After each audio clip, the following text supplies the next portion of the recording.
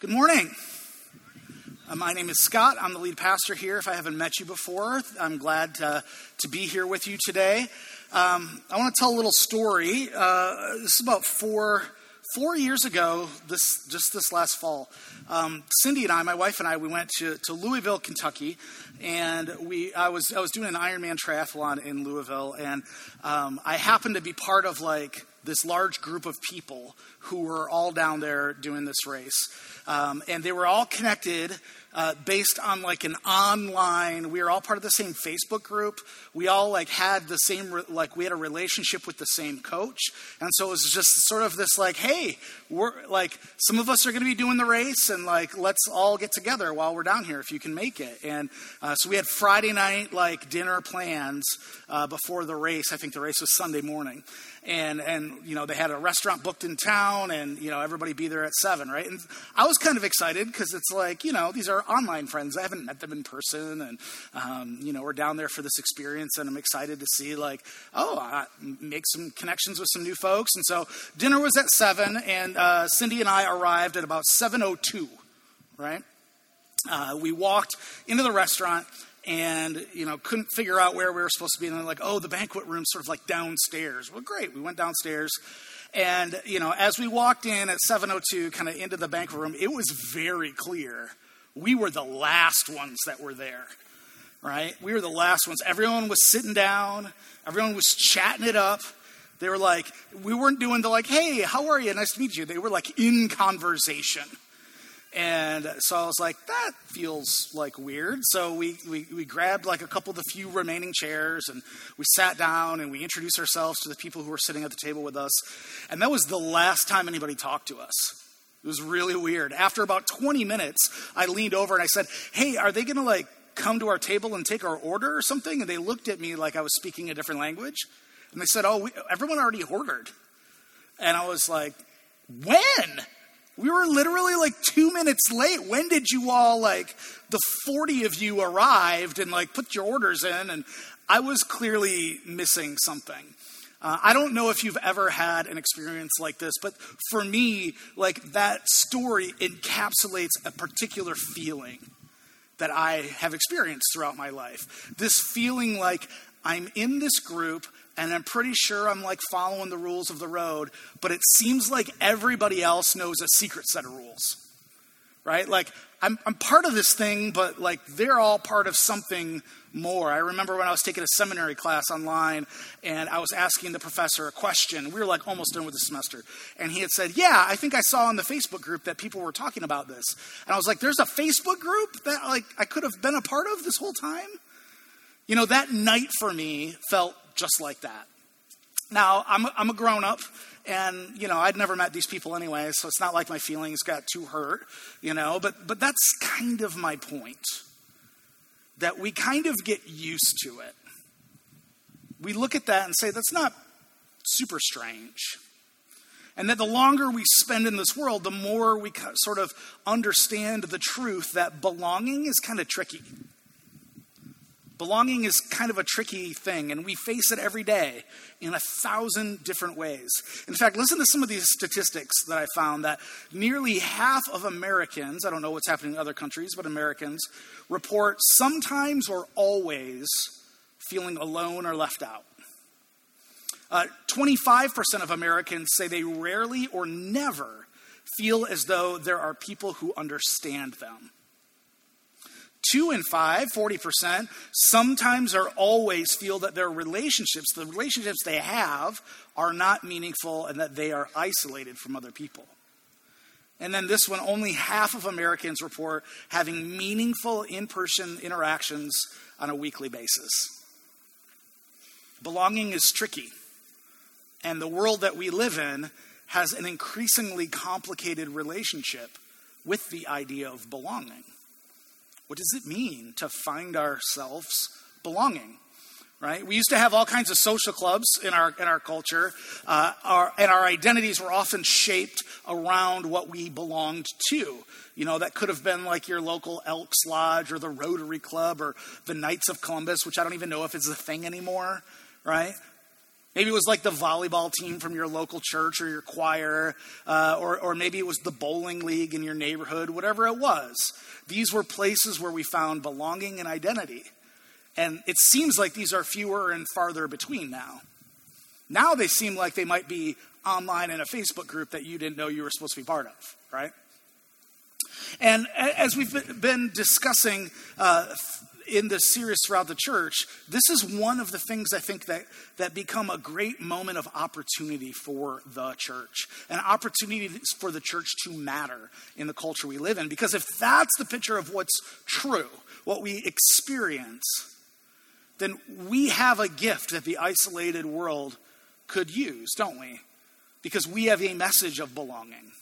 In fact, when Jesus came to teach us how to create the kingdom of God on earth just like it is in heaven, he talked about this very thing. In John 15, he said, "My command is this, love each other as I have loved you." So this is something that we can actually step to the table with. Today we're in the middle of this sermon series about what it means to make the church matter to the world. And this topic of belonging, I think, is so central to why the church can matter in an increasingly individualized society. You know, we started with the idea of, first and foremost, that it is partnership, not membership, that can transform in our culture. That idea of belonging. And to be those kind of partners in the gospel together, we at Harbor Churches believe that there are 4 essential commitments that holds us together in a world where things don't tend to stay together. And the first one was saying yes to God. We said that the idea of committing ourselves to the lordship of Jesus Christ is more than just a few magic words or believing the right ideas. So we talked about that. Last week we talked about the second commitment, which is saying yes to taking next steps. That committing to change and transformation is what makes the church matter. And so today we're talking about our third essential commitment, saying yes to communities of belonging. And we say it like this, that our partnership commitment number 3 is, I commit to participate in this community of belonging as we together seek to be centered on Jesus. I commit to participate in this community of belonging. One of the things that holds us together is a commitment to participating in a community of belonging. But, as I've said, we have a complicated relationship with belonging, don't we? Belonging is tricky. And what I love about the church, I often say this, or about the Bible, is that the Bible is full of stories of people who are dealing with problems just like you and I are. Even the very first beginnings of the church 2,000 years ago had a complicated relationship with belonging. And I'll read you an example in Acts chapter 15. Certain people came down from Judea and Antioch and were teaching the believers, unless you are circumcised according to the custom of Moses, you cannot be saved. This brought Paul and Barnabas into sharp dispute and debate with them. So Paul and Barnabas were appointed along with some other believers to go up to Jerusalem to see the apostles and elders about this question. So this is a story of conflict. And just to catch you up on what brought us to this story of conflict, 12 chapters earlier in Acts, the church took a huge step forward. After the resurrection, there were a number of disciples who were living in and around Jerusalem. That there were these Jewish followers that were now following Jesus. And they started living into this teaching, this reality that Jesus gave them. They started building the kingdom of God here on earth as it is in heaven. And Acts 2 verse 42 describes what this looked like. They devoted themselves to the apostles' teaching and to fellowship, to the breaking of bread and to prayer. Everyone was filled with awe at the many wonders and signs performed by the apostles. All the believers were together and they had everything in common. So it's a pretty nice picture. This is right away after Jesus. This is how they were living. A bunch of Jewish people in and around Jerusalem laying out this new way of life on top of like their previous religious experience and heritage. But in the chapters that follow, things start to change. Christians start to be persecuted by the Roman Empire. And it spreads them out. They leave places like Jerusalem and Israel, and they go to other places in that part of the world. And they carry this way of life that they've learned with them. And so they start talking about Jesus. They start living like Jesus in these places well beyond Jerusalem. And they start doing this with non-Jewish people, Gentile people, strangers. And it was working, right? They started to hear about all these other Gentiles that started to be like, hey, we weren't part of this, but we want to get on board. We want to follow Jesus too. In fact, in Acts 11, it tells us that Antioch, not Jerusalem, was the first place that these people were called Christians. And so by the time we get to Acts chapter 15, the first bit that I read there, we're starting to get debates. We're starting to get into arguments. What do these other people, these outsiders, these Gentiles, these people from these other places, what do they need to do in order to belong with us? That's the central question. Because at this point, the people who are coming out of Israel and Jerusalem, they are Jewish Christians. And central to their experience was the Torah, and in particular, the laws of Moses. Circumcision being one that was really prominent. These laws set us apart in our way of life. They've grown up living that way, knowing that way. But then you got guys like Paul and Barnabas who are out in Antioch with all these non-Jews, these Gentiles, and would argue that some of these practices, particularly circumcision, is totally meaningless to our new friends who are following Jesus. It's not part of their story. It's not part of their history. It doesn't mean anything to them. So they have some arguments. What does it mean to belong to this movement? And they decide to go to Jerusalem and pick up this argument and work it out together with everyone there. And that's where we start. So it continues in verse 5. Then some of the believers who belonged to the party of the Pharisees stood up and said, the Gentiles must be circumcised and required to keep the law of Moses. This is not surprising. People who belong to the party of the Pharisees, their number one goal in life was to abide by the law of Moses. In fact, I would argue that what I read in the Gospels, actually their number one goal in life was to make sure other people abided by the law of Moses, right? So they're super about that, right? The apostles and the elders met to consider this question. After much discussion, Peter got up and addressed them. Brothers, you know that some time ago God made a choice among you that the Gentiles might hear from my lips the message of the gospel and believe. God, who knows the heart, showed that he accepted them by giving the Holy Spirit to them, just as he did to us. He did not discriminate between us and them, for he purified their hearts by faith. Now then, why do you try to test God by putting on the necks of the Gentiles a yoke that neither we nor our ancestors have been able to bear? No. We believe it is through the grace of our Lord Jesus that we are saved, just as they are. And the whole assembly became silent as they listened to Barnabas and Paul telling about the signs and wonders God had done among the Gentiles through them. When they finished, James spoke up. James says, brothers, he said, listen to me. Simon has described to us how God first intervened to choose a people for his name from the Gentiles. So you can see they are really focused on figuring out the answer to this question. What does it mean to be a part of us? Right? The text tells us they have much discussion. It tells us this brought people into sharp debate and argument. The elders and the apostles, they're all part of this thing. And then Peter stands up. And Peter is not the guy who went out into Gentile territory. He wasn't a missionary. He didn't get spread out there.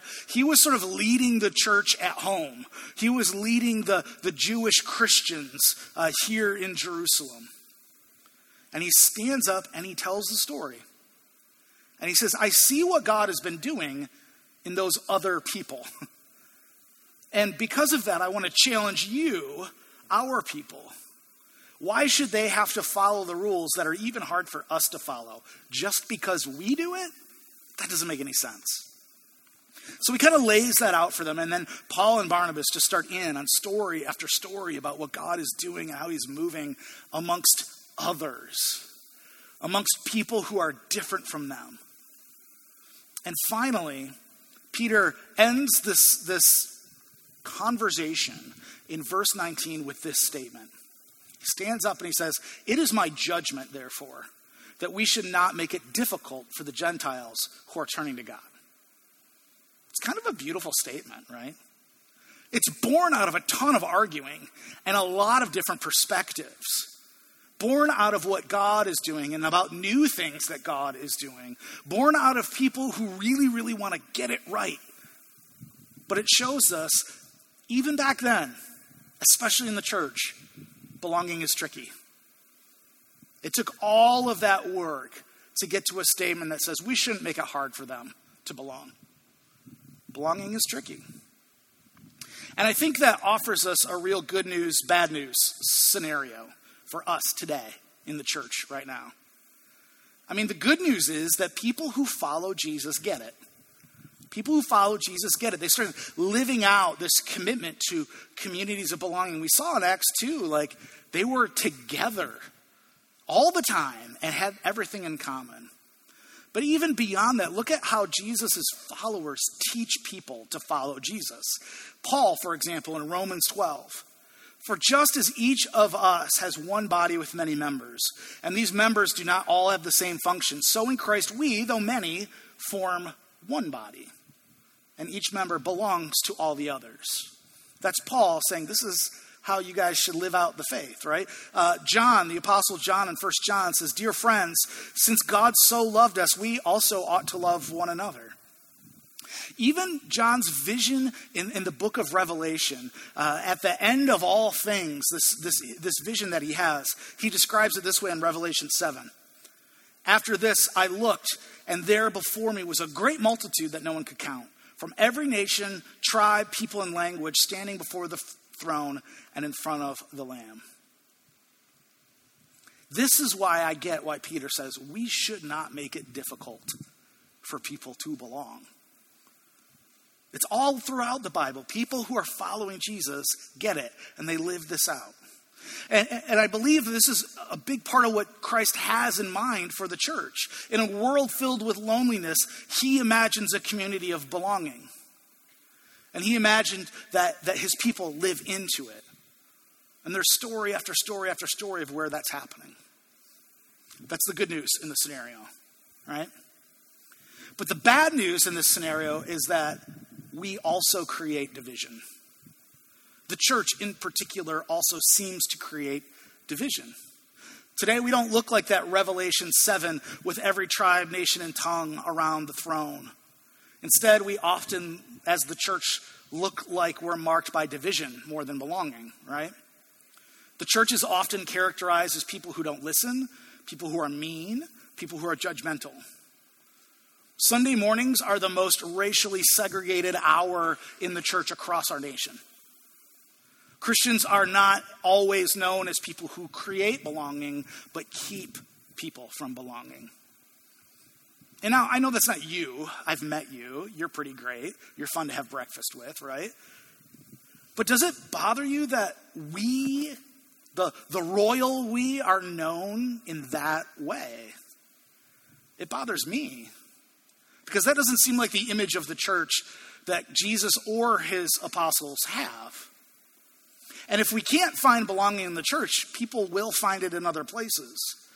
People will find more belonging in their political party and more identity there. People will find more belonging in their pickleball club. People will find more belonging to those who share the same thoughts and ideals. Today, people seem to be finding their belonging everywhere else but in the church. So for us, church becomes a place we go rather than a people we belong to. When we think of belonging in the church, we often tend to think of it more of a contract than a covenant, right? Like, I'll give you $100 a month and Verizon will give me my cell phone service. That's how it works. If I don't pay my bill, they stop giving me my service. If Verizon does something I don't like, I'll switch over to Sprint, whatever it is. That's a contract. Covenant is different. Covenant is a relationship founded on commitment to one another.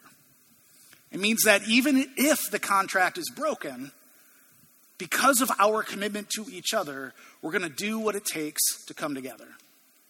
That's what I see in Acts 15, right? People who are in sharp debate about what does it mean for people to belong. Well, these people were covenanted together. So they said, we got to figure this out. We got to work together. I mean, I know Paul's telling them this and James is telling them this, but what are we going to do about it? We got to come together. One legal website gave me like 4 bullet points on defining the difference between contract and covenant that I find interesting. And here's the 4. While a contract is legally binding, a covenant is a spiritual agreement. Again, this is a lawyer website. Like, this is the legal definitions of these things. A contract is an agreement between parties, while covenant is a pledge. One can stop paying in a contract when one party is not fulfilling their part in the deal. In a covenant, the party not getting their needs met supports the failing party so that they can meet their obligations, right? If one of us stops participating well, the covenant says we're going to work on this together. And then the last one here is a contract exchanges one good for another, while a covenant is the giving of oneself to the other. One of those sounds a lot more like Jesus to me. It's not contract. But I think it's far more common to view our belonging in the church as a contract rather than a covenant. I'll give you my attention, give you my presence, my fellowship, my attendance, as long as we're all agreed on the terms. And we all agree to the same thing. That's a contract, right? That's why I think these commitments in this series are so important to what it means to be partners in the gospel mission.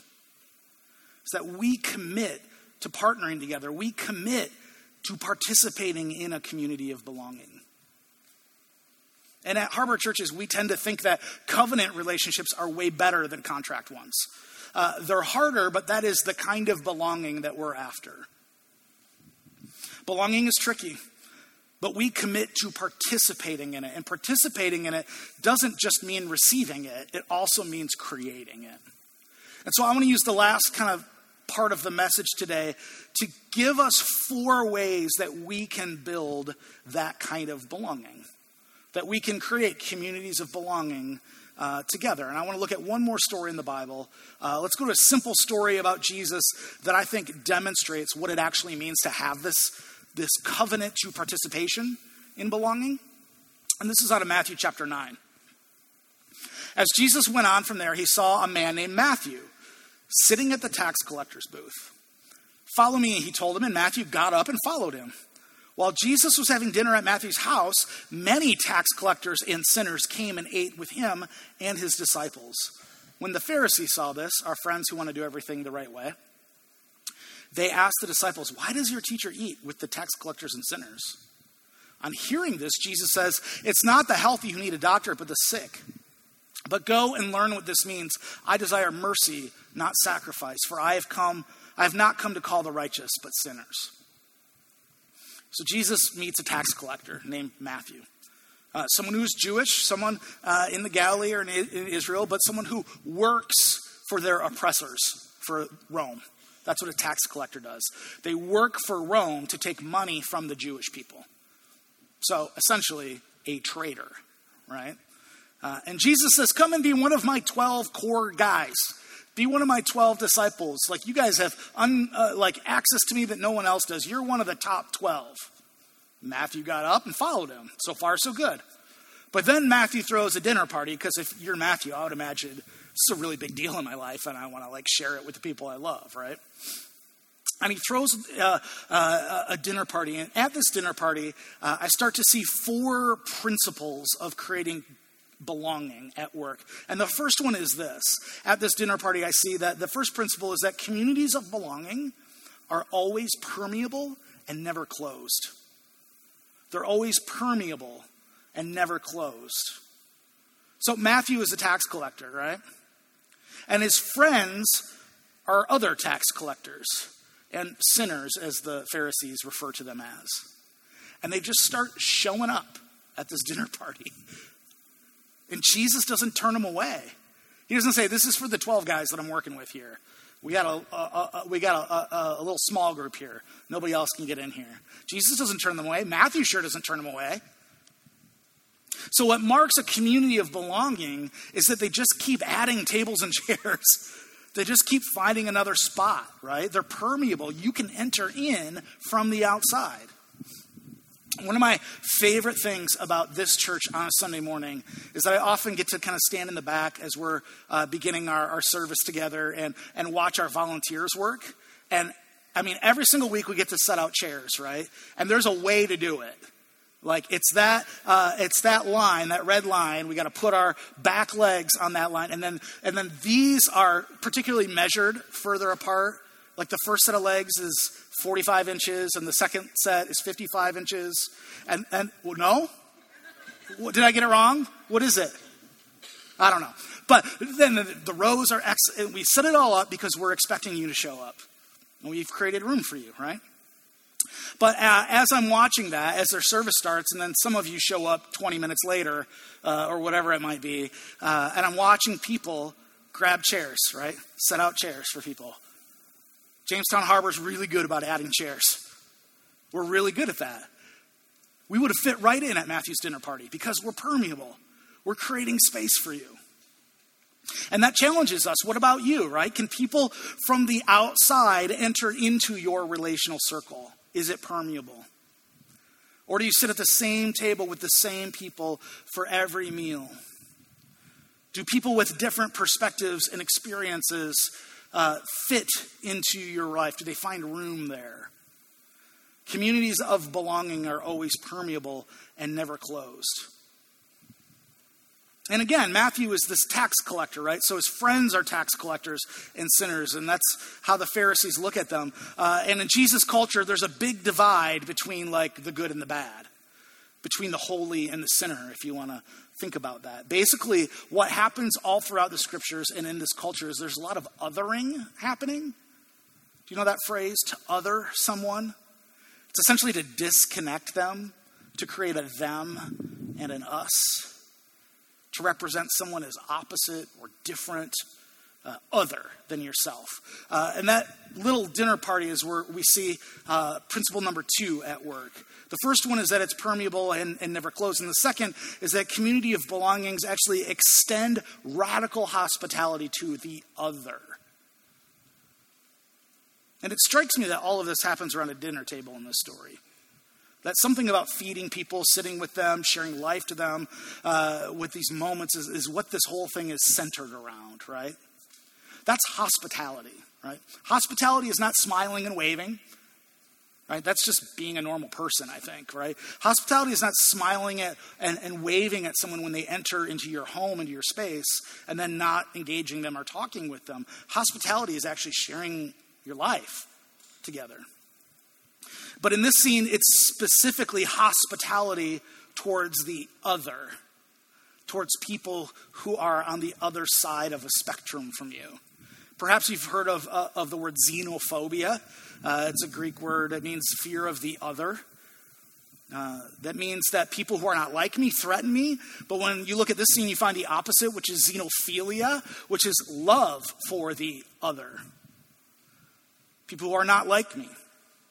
Which means that communities of belonging, if you're going to participate in that, you focus on sharing your life with others, the outsiders, the foreigner, the Gentile, the stranger, the people who are different than you.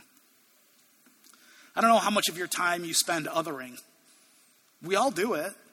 It's normal in our culture. Fearing, avoiding, arguing with the perceived other. Or are you looking to the other first? The person who loves what you hate. Maybe they hate what you love. The people who don't agree with you, look like you, think like you. Communities of belonging extend radical hospitality to the other. Which brings me to our third principle in this story. Communities of belonging practice reconciling instead of dividing.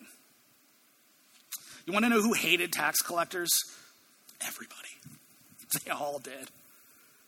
But especially people like Jesus' disciples, many of whom were maybe business owners, right? They had a fishing business, and they had to pay exorbitant taxes to people like Matthew, literally taking money out of their pockets to feed their families. Which means that the people who extort money and the people who were extorted sit down for a meal together. People who are injured sit down at the same table as people who are injuring them. It just feels like it would be really tense. And if it were my dining room, I would put some people at the kids' table and other people at the other table, just to separate them out, right? But Jesus didn't do that. The story doesn't show that. He didn't give them their own tables in different rooms. Neither Jesus nor Matthew were particularly worried about two sides of others and how comfortable they felt. It's sort of like, there's a place to say, if they want to care about this or live like this, they can do that on their own. That's not what's happening in the story. They sat them down in the same place because community of belonging practice reconciling instead of dividing. And reconcile is just a big fancy word for bringing together. And that's what a community of belonging does. It brings people together, particularly others, people who are othered of each other. And that kind of together, it's just not easy. I love this quote by Francis Chan in his book, Letters to the Church. He says, think of everything it takes for a family to stay together. All the acts of service it requires, all the forgiveness and grace that must constantly be extended, all the times when one person's desires have to be lovingly laid aside for the desires of others. It is easy to talk about unity, but it requires a kind of mutual commitment that is all but absent in our churches. Communities of belonging practice reconciliation instead of division. We care more about a person than a perspective. We love each other even in our disagreement. So that brings us to our fourth principle. Communities of belonging are always permeable. They're never closed. They extend radical hospitality to the other. They practice reconciling instead of dividing. And then fourthly, they are centered on something bigger. The sinners and the tax collectors eat with Jesus. And they have lots of stories for Jesus. They have lots of questions for Jesus. And he patiently sits there and eats with them. He explains things to them. He answers their question. Probably tells a joke. I imagine Jesus was a good joke teller. I don't know why. I just do. And then this goes on for hours and hours because they keep adding chairs and tables, right? People keep showing up. So long that it starts to attract the attention of these religious leaders in town. And they show up and they ask, not Jesus himself, they ask his followers, why would he eat with these people? And Jesus says, listen, I came for these people, not you people, right? And together they gather around Jesus long enough for them to grasp and to share good news from God. And what I see in this story is that it doesn't happen without Jesus. This story does not happen if it's just centered around a bunch of tax collectors eating together. It doesn't happen if it's centered around a bunch of Pharisees and their religious practices. It doesn't happen if the story is centered around one side convincing the other side to move to the other. Because communities of belonging only happen when they are centered on something bigger, in particular, Jesus Christ. Certainly we find belonging in our golf leagues, our fantasy football teams, our yoga classes, whatever it might be. But the fourth principle is that communities of belonging are centered on something more than that. Belonging truly happens when we're centered on Jesus Christ. And you see, that's why this commitment number 3 to participating in communities of belonging builds on the previous 2. We can only be those kind of people who create belonging if we are also the kind of people who are committed to being shaped and take next steps, like we talked about last week. And we can only be shaped and take next steps if we are people who are committed to the lordship of Jesus Christ in our life. That's the only way this happens. So let me close today with an invitation. I'm going to give you one of 3 to pick from today. You get to choose your homework. I'm going to give you 3 options depending on where you are in your life, what God is saying to you in this message. You get to pick one. First, if you are someone in this space who does not feel like they found a community of belonging, this church wants to hear that from you. I want to hear that from you. I want to help you find your people. I want to help you find where you are belonging.